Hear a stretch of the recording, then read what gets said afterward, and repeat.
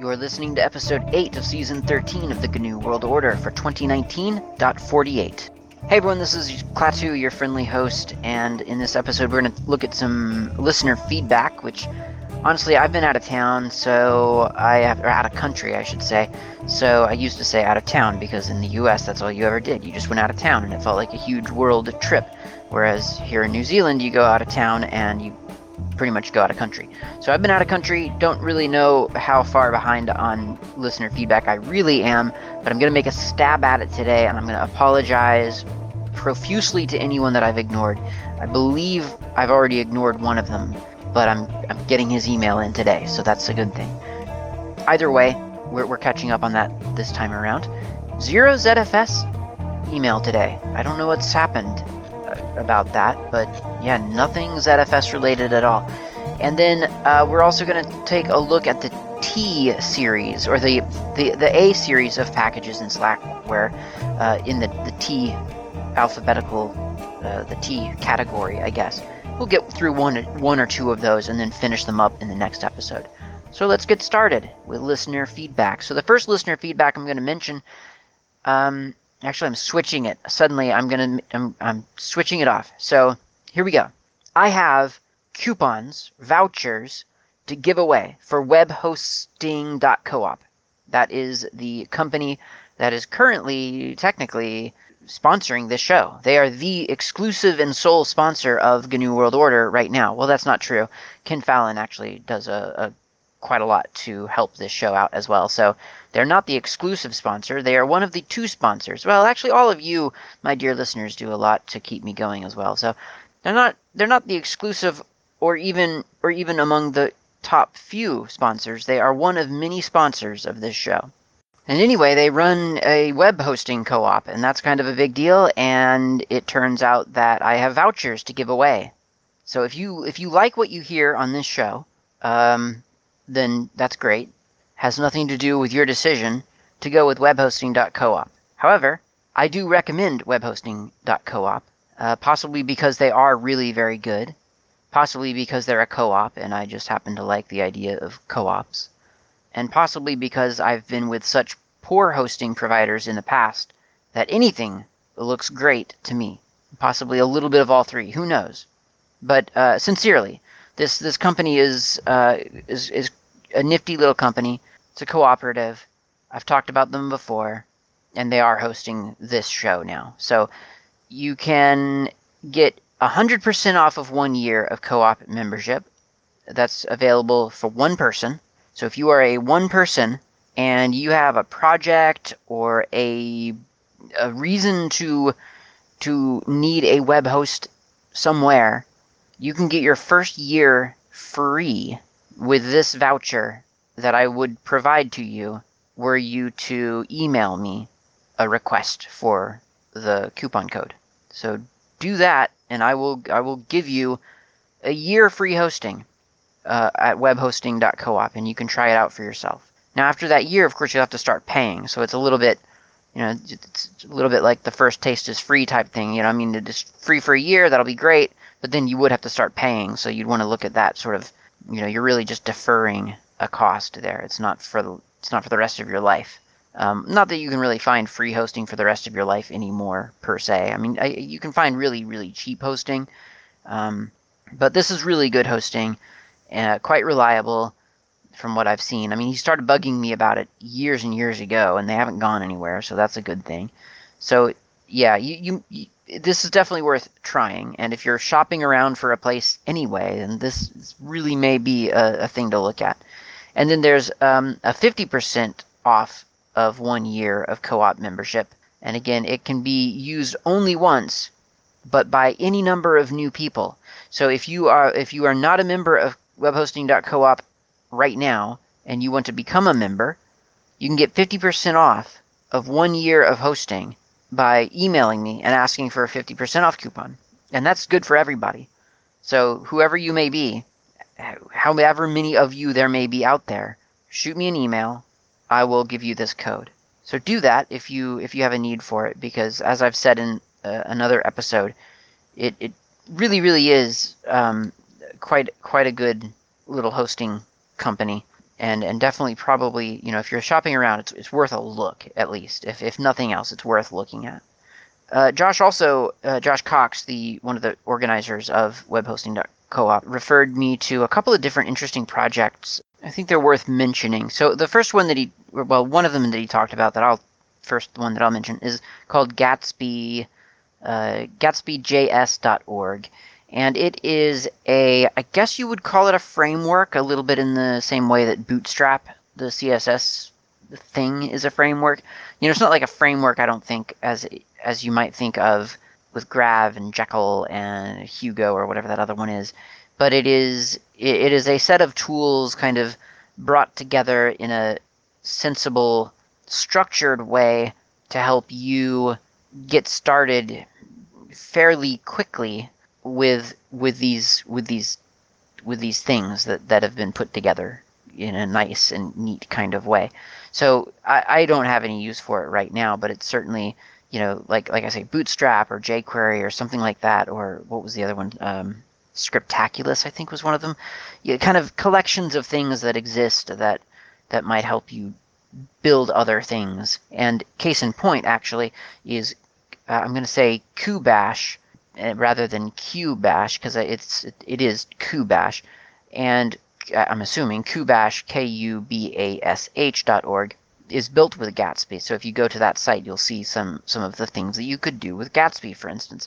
And you might think, well, that's a very fancy site. Well, yeah, it's built entirely with this Gatsby framework. So it's kind of neat to see what you can do with.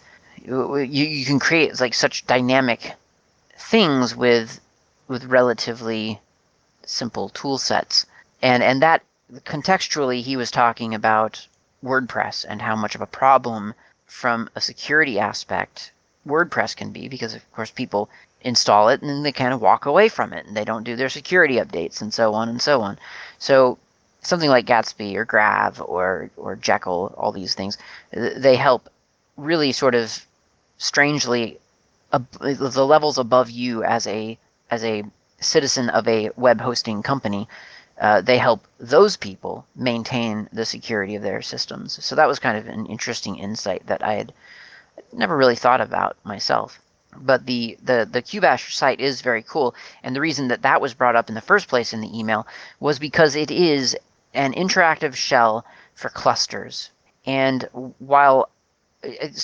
in other words, this is kind of, in a way, maybe almost, well, it's certainly a little bit like Kubernetes, right? But you could think of it as like maybe an OpenShift or something like that, like the interface by which an administrator would manage a dynamic array of I guess virtual servers. I keep wanting to use the term serverless, which I think I made fun of in a previous episode, and I'm still making fun of it, but now I'm starting to use it in real life, darn it. So it's a serverless environment, right? Like the idea is that you have this big stash of storage space that is accessible to your customers, and then the customers, of course, give access to the front end of that storage space to their customers, to the World Wide Web, and that's how it's all done now. And I think for a beginning Unix admin or a Linux admin, a person who's coming into this game fresh, whether it's fresh out of school or whether it's fresh out of your first career or your second career and you're moving into something else, the idea that you're going to go in and be handed a server, a physical server, and told, okay, I want you to install a Linux on there, and I want you to get onto the network for the update network for that Linux distribution, and then I want you to integrate it into our actual network, the intranet, and I want you to make it a server for this purpose. The likelihood of that happening is a lot less now than is the likelihood of someone sitting you down in front of a web browser and saying, okay, I want you to configure 3 new hosts or a group of hosts that can be dynamically spun up or killed off, that can manage this set of tasks, and it should scale. So it should only create as many hosts as necessary for the load, and so on. So that's where this is all headed. And OpenShift and apparently Kubash and other tools like this, those are the new tools of the trade, and it's probably worth getting used to, or at least getting familiar with. It really is. And Kubash looks nice. This certainly appeals to me. It looks like a fairly simple, straightforward way to manage your environment, your cluster environment. So that seems nice. And I mean, I used to do a, a fair amount of stuff in Kemu, and I used to use it directly. I mean, up until like maybe last year, I used QEMU directly, and I maintained a little web page on one of my sites on an updated command set of QEMU, because it was always updating, it was always changing those options. And at this point, it has gotten so complex that I finally decided that the only sane way to do this, and certainly the more effective way to do it, because there are just so many switches and things that you might try to optimize in order to get near native performance. The right way to do it is with Virt Manager, VIRT-manager, Virt Manager, from I think it's a Red Hat project actually. But you can install that on your Linux box, and I think GNOME even comes with something like that. GNOME Boxes, I think, is the virtual machine manager. And of course there's VirtualBox and other things like that. I wouldn't really recommend those personally, but the Virt Manager certainly is the one that I have experience with. And it's great because it's this environment where you can configure machines and make them go, and you get really good performance with them and so on. And it figures out all the network for you, and it figures out passing of sound and USB and stuff like that. But that's a one-to-one relationship, right? Like that's assuming. I mean, it's a great tool if you do have to go into a virtual machine in your big array of clusters.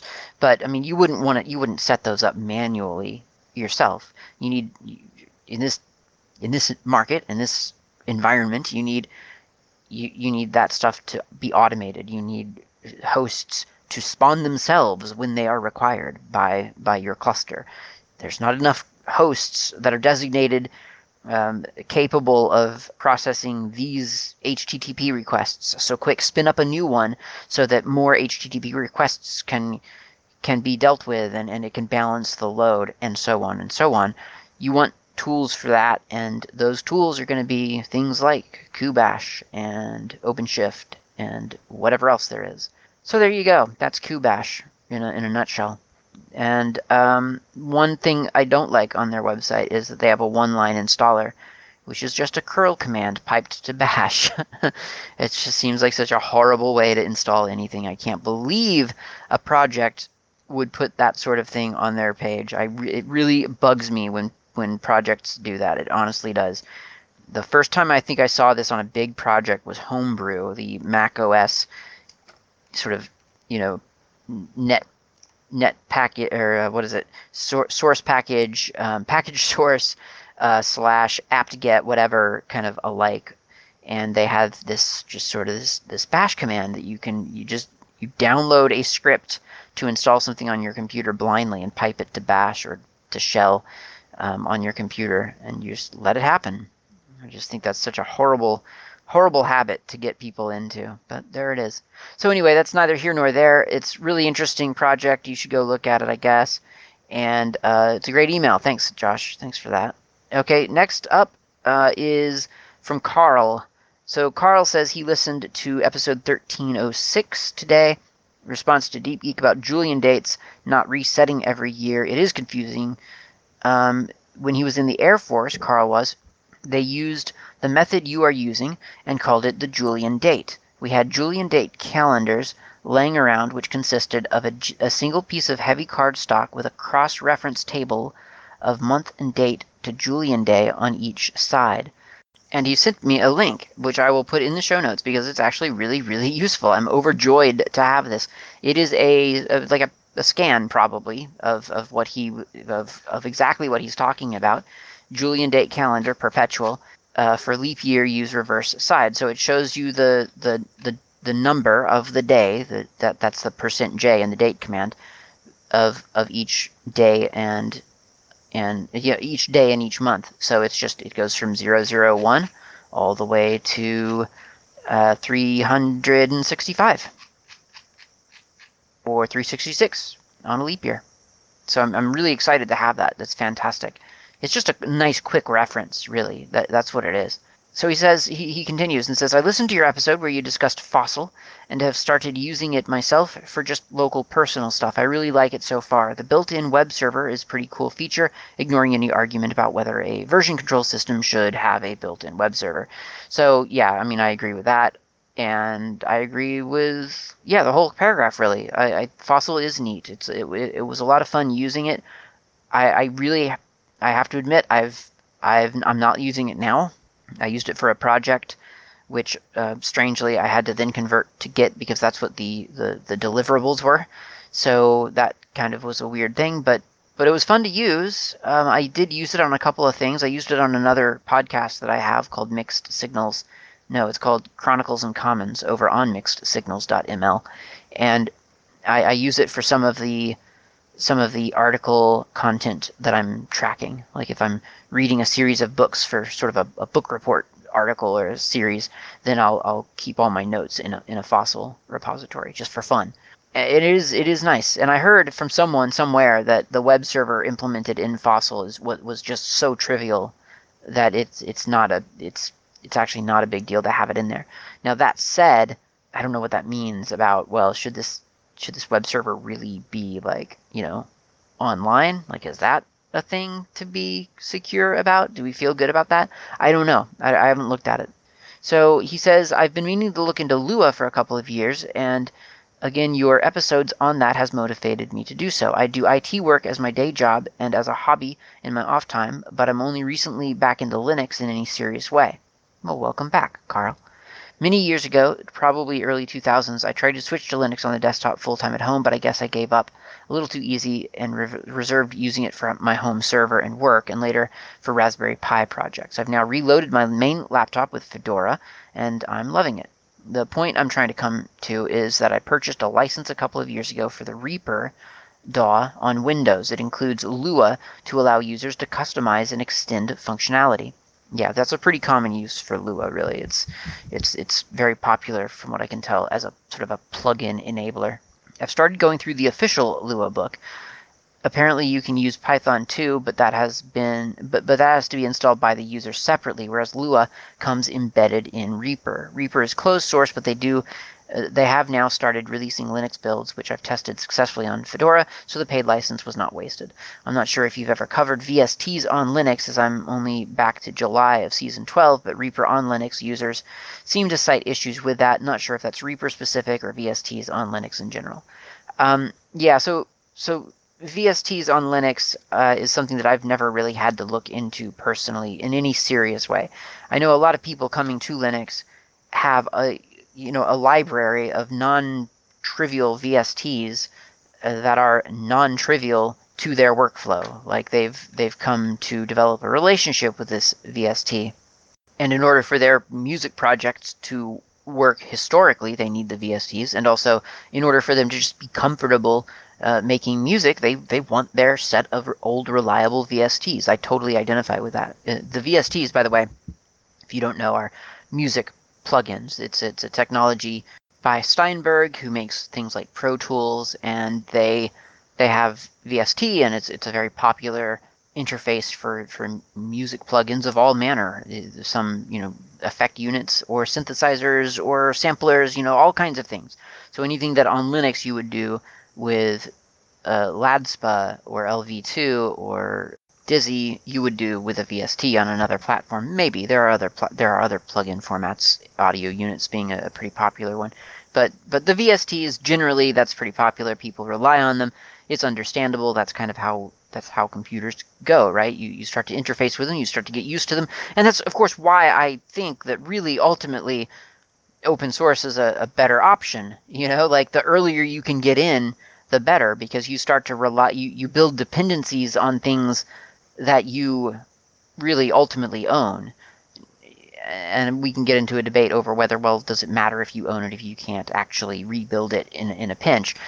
And I think that, yeah, actually it does matter. Because if you're telling me that you can't live without this thing, but you don't own that thing, then you're in a very precarious position. But unfortunately, obviously, not all of us discover open source in a usable way as early as I guess we would have liked in retrospect.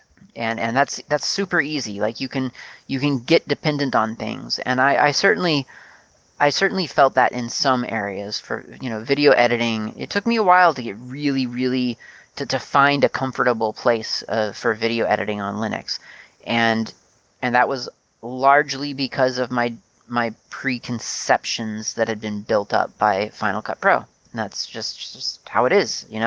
You get used to one thing, and it's very difficult. Even when you're willing, it can be difficult to switch over because you're just used to something else. So VSTs can be a problem on Linux. Now you can run them natively on Linux in some cases. If someone writes a VST and publishes it for Linux, then you can actually run that VST on Linux. It's a native thing. I mean, you have to install the VST SDK and stuff like that, but I mean, it will work. The other way, and the more common way, I guess, is that people, the publishers generally publish the VST for Windows, and so you can, in theory, run that VST within Wine or with Wine, and sometimes that works, sometimes it doesn't. It's one of those things. So, yeah, I don't believe that the VST problem that you're having, Carl, is necessarily because it's Reaper. I think it's because the VST that you might try, one of the VSTs you might try today happen to be really complex on the internals of it, and it's just not working well in whatever emulation or not emulation layer that you have going on. Whereas a different VST that you try works brilliantly, well, because it's super portable code on the inside and it's trivial to run. So it really kind of depends on the VST. And the VST, of course, the VST itself is just a plugin format. It's the thing that makes, there's an engine in there, and then there's the deliverable part. And the deliverable part's probably pretty easy. I don't know for sure. I've never done this, but that's probably pretty easy because music programs can only take so many kinds of inputs and outputs, right? Whereas what's generating that stuff on the inside, now that's a lot more complex. And hopefully they've bundled all their DLLs and all their other things that they need for it, and hopefully Wine understands how to run those things. But if not, there's going to be problems. So he says, to circle back around to Fossil, as I was going through this Lua book, I wondered if people used it for web scripting, and read through a mailing list thread where D. Richard Hipp, author of Fossil and SQLite, was mentioned, and how he includes an HTTP server, which is a single file of C code and runs both the Fossil and SQLite websites with it. I downloaded, compiled, and tested the resulting 49K binary on my Fedora laptop, cross-compiled it to ARM for the Alpine Linux I have on one of my Pis, worked on both. I love small and simple. There's no documentation for it beyond the code comments, but that was apparently enough for me to get it working, so that's probably more than sufficient for most. Pretty cool. I was able to serve the output of some simple Lua scripts as a test. Fascinating email. Thank you very much, Carl. And I think Carl I ignored for like a month or something, so I am very sorry, Carl. That was not personal. That was me being out of the country probably, or just being really poor with management of email. But yeah, fascinating email, really, truly fascinating. This kind of stuff, this tiny footprint code, really intriguing, like really intriguing. You can get, it's dangerously fascinating. You can kind of go crazy with it, and sometimes you have to. Sometimes you find it really beneficial to get to know that sort of thing. Maybe not on a deep, intimate level, like, oh, I'm writing this stuff now, but possibly because you're running a server off of a Raspberry Pi and you realize, you know what? Lighter is better. I need stuff that's really light. Or you're using a really old laptop and you realize every spare CPU cycle I can grab, it makes my life easier on a day-to-day basis. I mean, someone who ran a 2004 iBook running Debian for at least 2 years when I first got to New Zealand, I mean, that was a real thing. Like Kcalc was not going to cut it anymore. It had to be Xcalc, that kind of stuff. So very significant, and really kind of, as I say, just dangerously fascinating, because you can get lost in that world. It's not a bad thing. Okay, so let's go get a coffee. I've cheated. I've had a coffee this entire time, as I often do. But I'll go for a refill. You've twisted my arm. You've talked me into it. Let's go get a cup of coffee. We'll come back and we'll look at the T series in the A series of Slackware 14.2.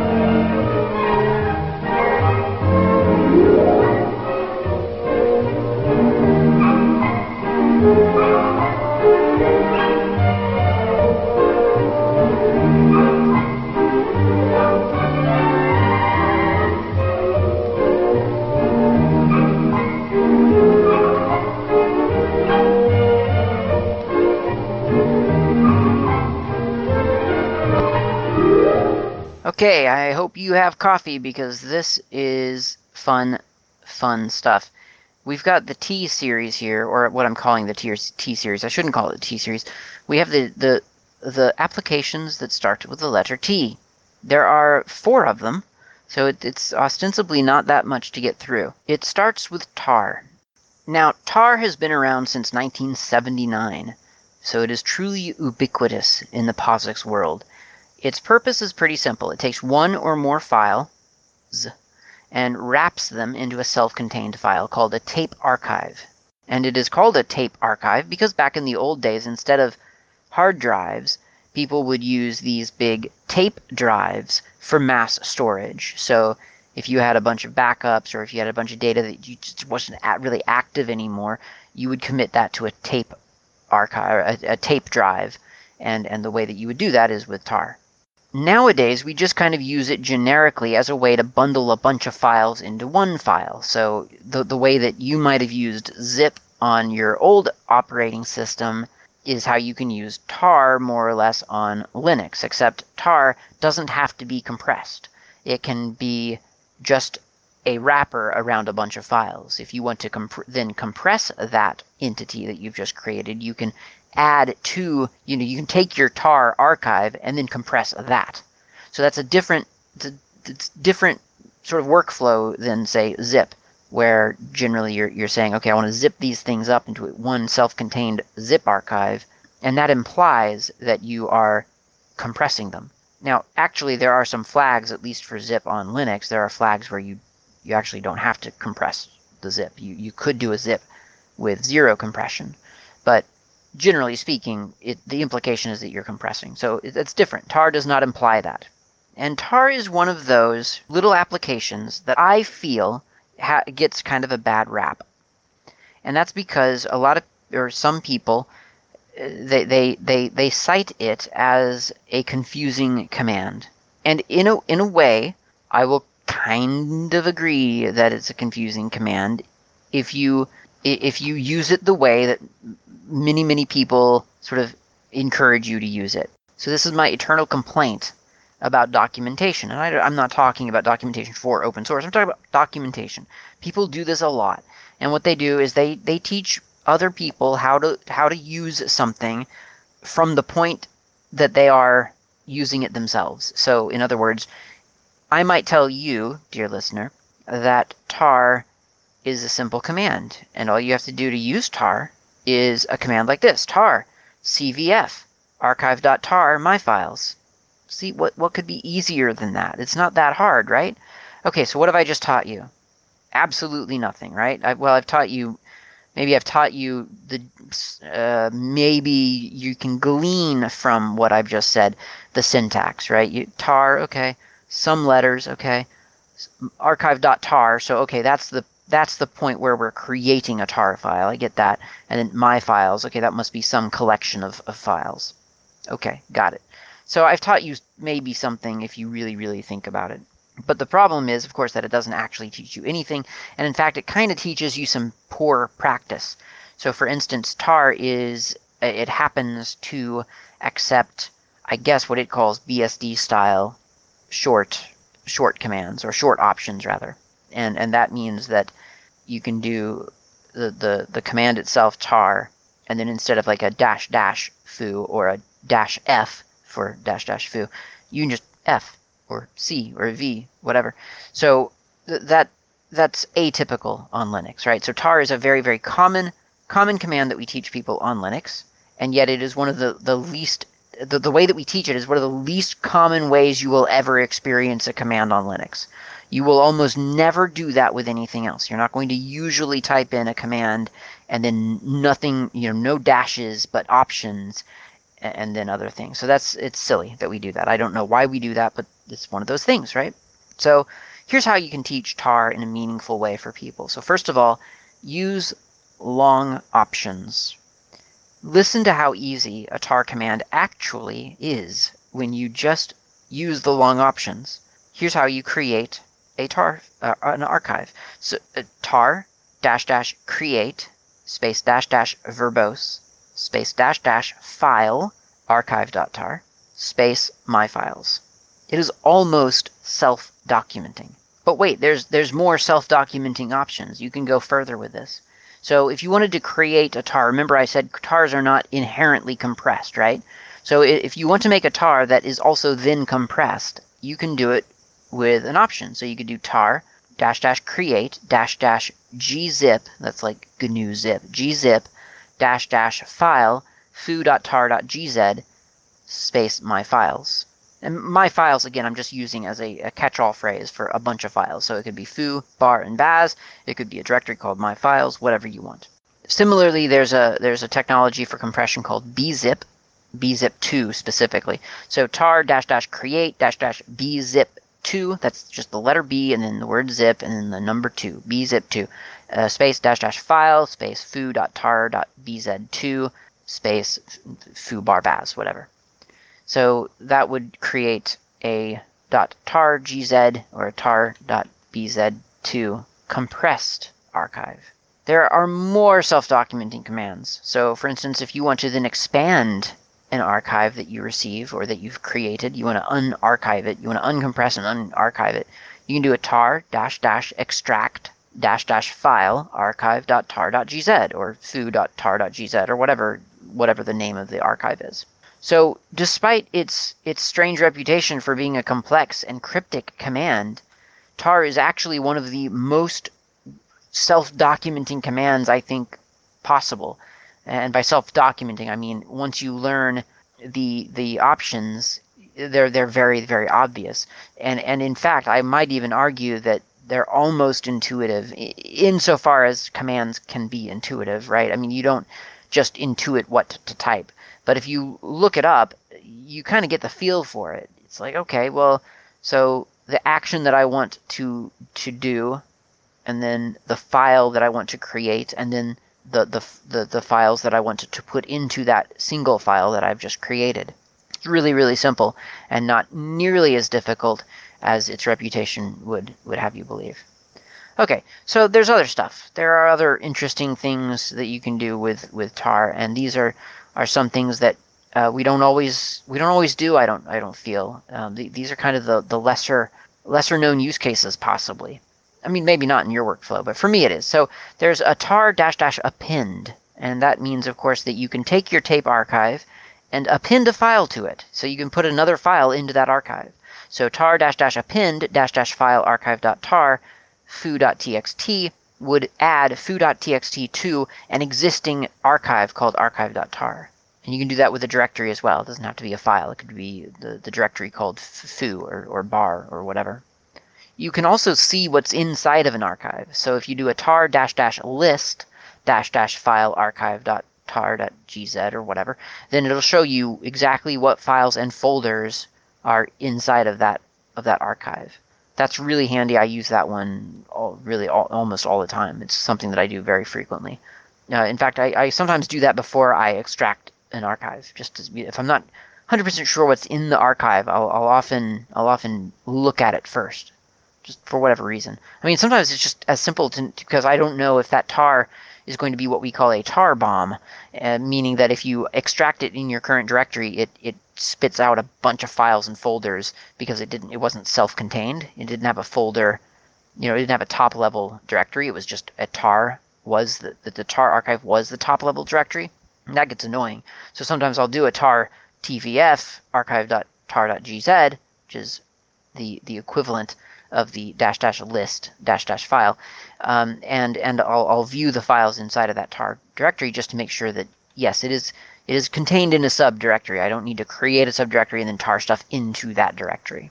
You can also extract just one file or one directory using tar. So you can do a tar --extract --file archive.tar.gz, and then let's say foo/1.txt, and that would grab foo and the file 1.txt inside of foo.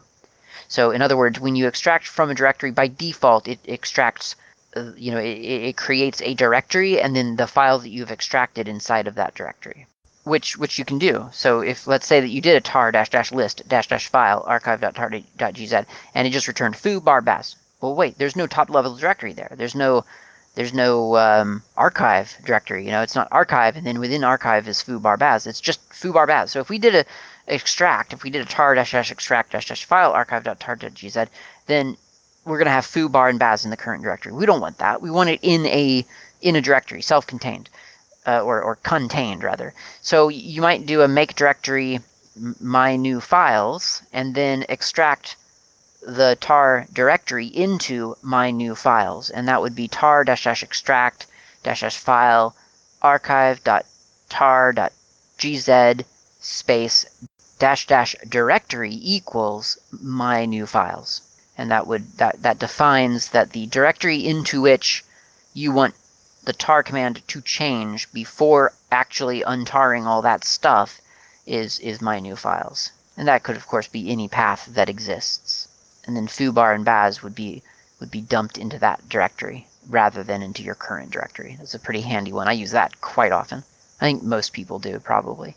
You can also extract just one file or one directory from an archive. So if you do a tar-extract-file archive.tar.gz, let's say, foo/1.txt, then tar extracts the directory name, creates a directory, and puts the file 1.txt into that directory. So for instance, you would be left, if you did that, you would be left with a directory called foo in your current directory, and inside of foo would be 1.txt.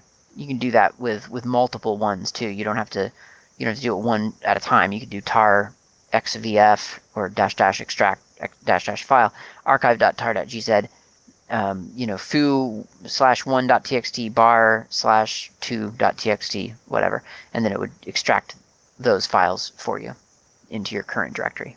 Now the really cool thing about tar, and I think, as I understand, this is probably partly what it was originally intended to be, but tar is, and I guess many things can be seen this way, but tar is it's a pretty intelligent program, but it's basically a miniature file system, because you've taken these files in directories and you've created a sort of a bubble that contains these locations in them. And that means when you expand it, when you pop this bubble, all those files, they drop down onto your system exactly where they are meant to be. So for instance, let's say you're writing a Slack build. This is a pretty good example actually, because this is exactly how a Slack build works.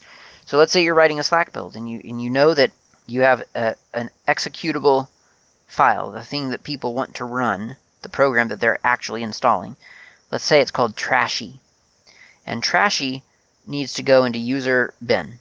But trashy.8 or .1 or no, .8 I think, .gz needs to go into user man 8.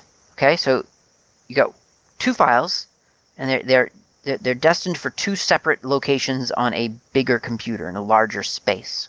So you tar them up, and you make sure that you tar them such that within the tar archive is user/bin/trashy and a user man 8 trashy.8.gz. So now you've got these two files that are deliverable in one container, in one package. Now if you hand that to someone, then in order to install trashy at this point, all they really have to do, as long as their system is an effective mirror of yours, that means that they do have a /usr/bin, and that they do have a usr/man/man8, then all they really have to do is extract that package with the destination directory being the root of their file system. So what they can do is they can do a tar xvf, trashy package dot tar, and then dash dash directory equals slash.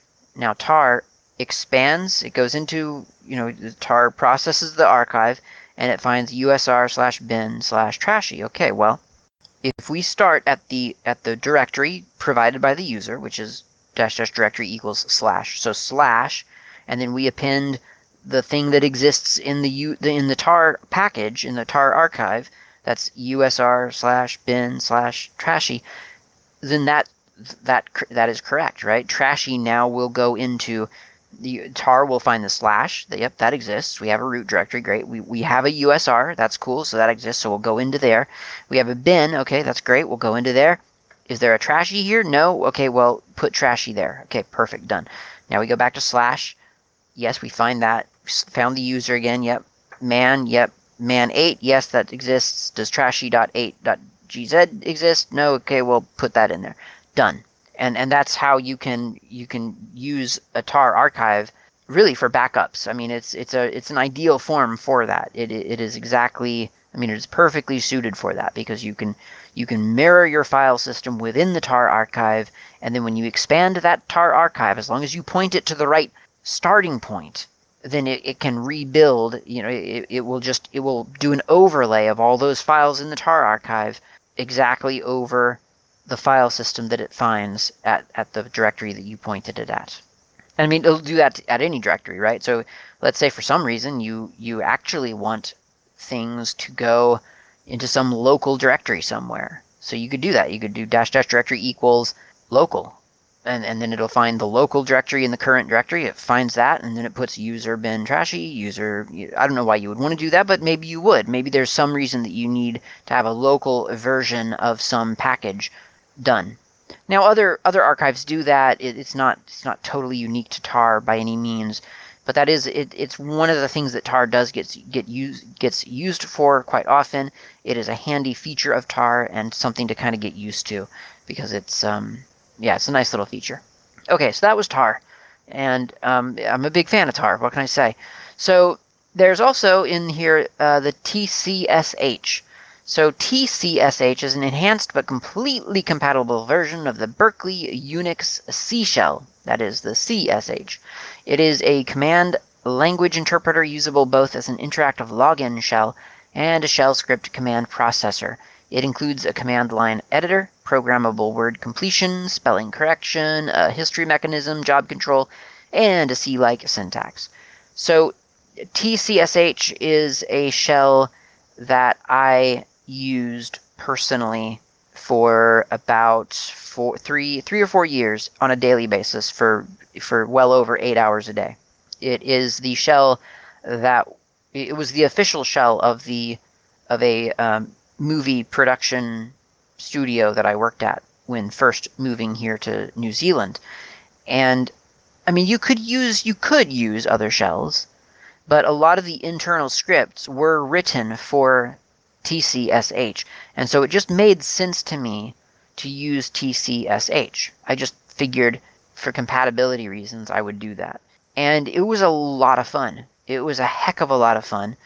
And I really kind of I keep meaning to go back to tcsh every now and again, and yet the reason, there's just no good reason to do it. Bash is just such a good shell, in my humble opinion, that it just doesn't really make sense necessarily to stray too far from Bash. And I've done it here and there. I've said I'm gonna you know what, I'm gonna use tcsh on this system. I don't care about Bash anymore. I do care, but I'm not going to use it on every system. I want to use tcsh on some system just to get myself, to mix it up a bit, to make sure that the things that I do aren't becoming too Bash dependent.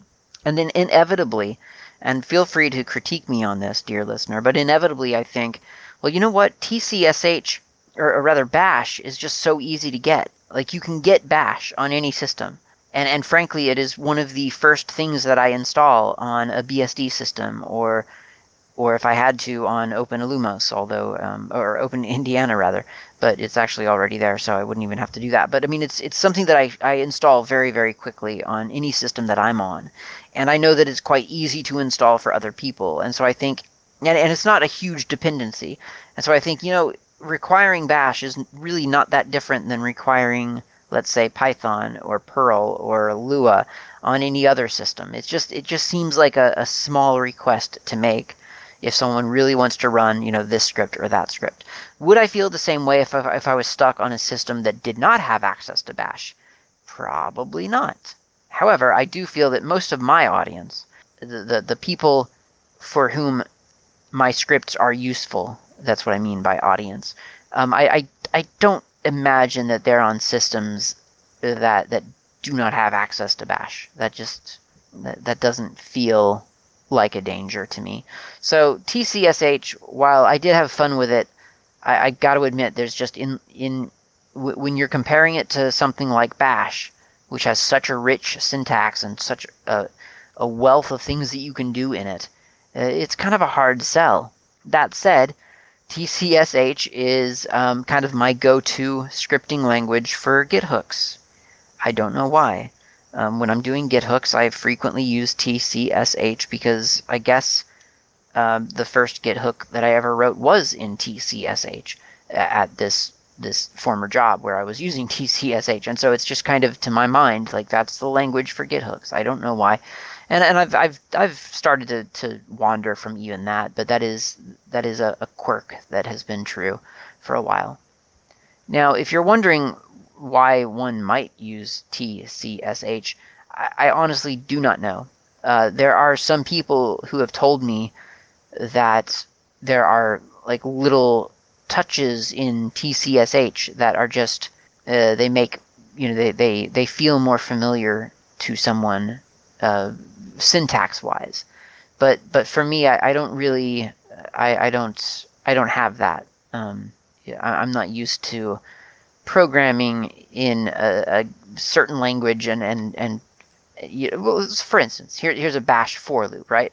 Bash for would be for var in foo do echo var done, right? That's a for loop.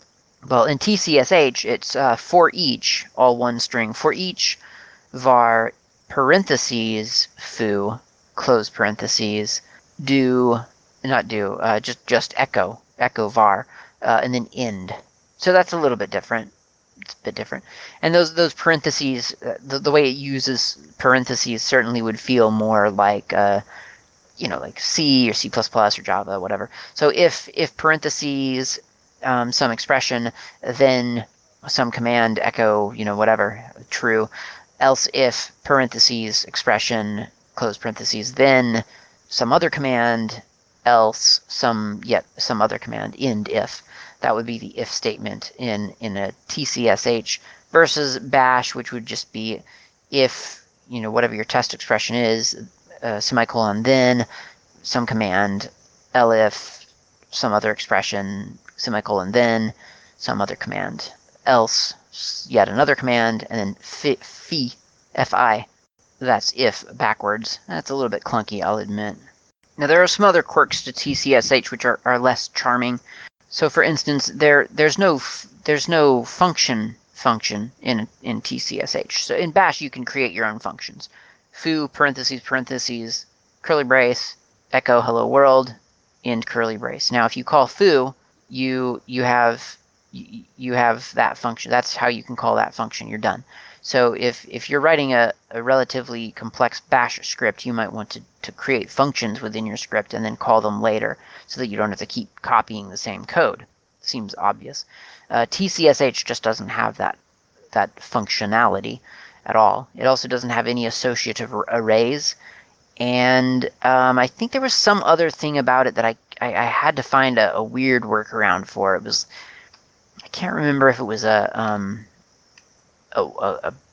while loop or maybe an until, you know, kind of an until thing or something. I feel like it was a loop, but I'm looking it up right now as I speak, and I'm finding a bunch of ways to do this. So maybe I'm either misremembering or just not remembering exactly what it was that I was trying to do. But there were a couple of things in tcsh that just didn't either didn't exist natively, or it required some kind of weird hack to sort of mimic it. And it did work. The hacks worked, but if given the choice of looking up the weird hack and just getting it for free in Bash, I have found that I'd rather just get it for free in Bash. And I guess finally, the one of the things about tcsh that you'll notice is that it sets variables differently. So in Bash you just do like a foo equals 7, but in tcsh you would do something like set foo 7. So that's not a huge deal, just something that I just remembered as I was speaking and figured I'd mention it because it's different. And that's tcsh. tcsh. It is a good shell to try. I've never. It's the only other shell that I've tried, to be fair. Like Bash is the one that I use. tcsh I used for a good, like I say, 3 or 4 years, and that was fun.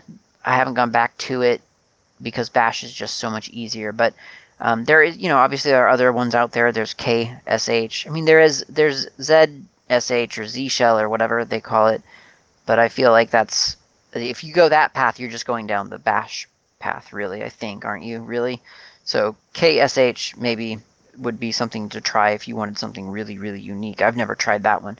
But tcsh, it's not a bad shell. It's a good shell. I like tcsh. I have nothing bad to say about it. I just have to admit I don't really use it that much anymore. But it's a cool one, and if you want to try it, you should. And it's small. I mean, it really is. It is a small, like the package size of tcsh in Slackware is a mere 393 kilobytes, whereas for Bash, by comparison, we're looking at 1374 kilobytes, so 1,374 kilobytes. So what, almost 3 times as big, or is that over 3 times as big? One of those two. It's a bigger file. It's a bigger it's a bigger thing. So tcsh might be useful just for that reason alone. Just, like we were saying, small and simple sometimes is what you're looking for. So anyway, those are the 2 T applications that we're going to cover in this episode. That was it. So thanks for listening. I'll talk to you next time.